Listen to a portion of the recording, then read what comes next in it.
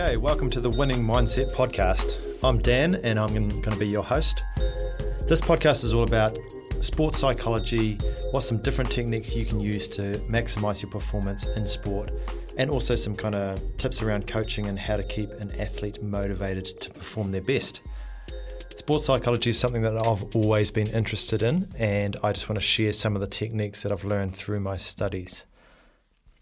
So today, episode 1, we're going to start with how to maximize your psychological state.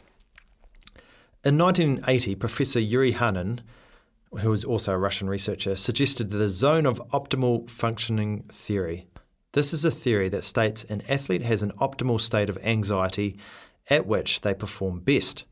This theory suggests each athlete will perform their best if their level of competitive anxiety or arousal is within their own optimum functioning zone. The coach and the athlete will need to determine what that zone is and find techniques to place the athlete in the zone prior to a competition. And what we're going to talk about today is how can you get yourself into that zone. So there's some pretty common ideas around arousal and how that affects your performance. And when you think of arousal, think of it as the level of physical and psychological activation on a scale from a deep sleep to intense excitement. Moderating your arousal levels can help to control stress and anxiety. And arousal levels affect performance negatively and positively. There's a classic inverted U graph which shows the relationship between performance and arousal.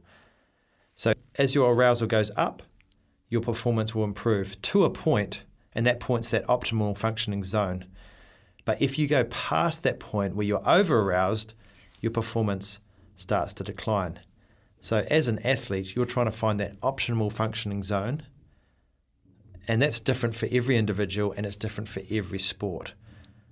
For example, someone that's like playing rugby, they need to get psyched up to a point where they're willing to, make contact, heavy contact, big tackles, etc., compared to someone that's playing a game of chess. So it totally depends on the sport and the individual. Arousal affects performance due to muscle tension and coordination difficulties with excessive arousal. For example, when people are doing the 400-metre race, the runners record faster times when they're told to run at 95% intensity than they do when they're told to run at 110%. I always remember a New Zealand runner called Nick Willis used to say, as he'd be coming in at the end of his 1,500-metre race, his coach always told him to relax for the last 100 metres, because if you tense up too much when you're trying to sprint, especially when you're fatigued, you'll go a lot slower than if you just relax, especially your arms and your technique will stay correct. So sometimes in sport, you're trying to avoid being over-aroused. Attention and concentration narrows with increased arousal. So how do you get yourself into a peak psychological state? I'm just going to talk through some different techniques that you could use to find that optimal functioning zone. The first one is called focusing, or is also known as centering. Focusing involves moving attention onto one specific thing and clearing the mind of other things. Centering is one such technique that involves standing upright, breathing deeply in and out, and focusing on your diaphragm as it inhales and exhales. As you breathe in, tension increases a little in the upper body, and as you exhale, it decreases. The thing with the brain is we tend to be only able to focus on one thing at a time. So if you're totally focusing on your breathing, everything else gets blocked out. And that's one way of kind of bringing the focus back into one thing, and maybe potentially all these negative emotions that are going on, these things that are just kind of causing anxiety get blocked out if you completely focus on breathing in and out. The second technique is called mental rehearsal. This involves reviewing or visualizing aspects of an activity in your mind until they are fixed solidly in your head. The aim of this being that when you come to do these things, they should just happen in the way that you've visualized them. Visualization is such a powerful tool when it comes to sports psychology. A lot of top athletes will be visualizing exactly how they want to perform a task before they do it. A third technique is called error parking. And this is a really good one to stop you kind of getting over-aroused or having too much anxiety. So error parking is when you make a mistake, it can distract your attention from the things that are important. So error parking simply involves applying some techniques to remove the error from your consciousness. Some people do this by wiping their hands on their clothes or even by spitting it away. Obviously, if you're doing that, you've got to choose when that would be an appropriate time to do it. So it's a really good way of saying, okay, I've made a mistake. I'm not going to dwell on that. I'm going to move on. And you do it with a physical thing by like wiping it off, etc., which tricks your mind into saying, okay, this is something that I've moved on from. The fourth technique is losing self-consciousness. Anxiety can be heightened by being watched by spectators, officials, other competitors, or other people in the gym. Some athletes turn this into their advantage, but for other people, it can be a disadvantage. There's simple strategies that may work to remove your consciousness of the onlookers. Consider the energy that you are wasting. Channel your attention more strongly onto the performance, or use a self-affirmation statement. For example, I am the master of my own destiny, or I have done this task 1,000 times before, I'm just going to do it again. A fifth technique is word association. This involves using key words to trigger a desired attitudinal response. For example, many golfers think of a word such as smooth or fluid before taking a swing. Sprinters, on the other hand, might use a word like explode. Just repeat it in their head, explode.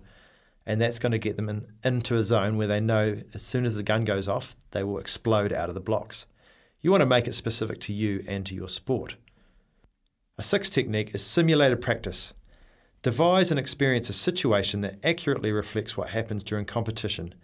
Repeat it multiple times if possible so that the mind and body become conditioned to the situation. This is like visualization, except you are actually doing the task for real. But you can do it in a nice controlled environment, in your gym, on your training ground, etc., etc. And if you can condition your mind to get so used to that one technique, then when it comes to doing it for real, it won't be such a big a deal. And you can kind of call back on that moment and think, I've done this before, I've done this 20 times on the training ground, it's just one more. Having a pre-event procedure or a standard routine before activity can really help your state of mind and help it get into a peak position, raising confidence. The routine does need to have a degree of flexibility though, so you do not become too disrupted when the routine is varied from things that are out of your control.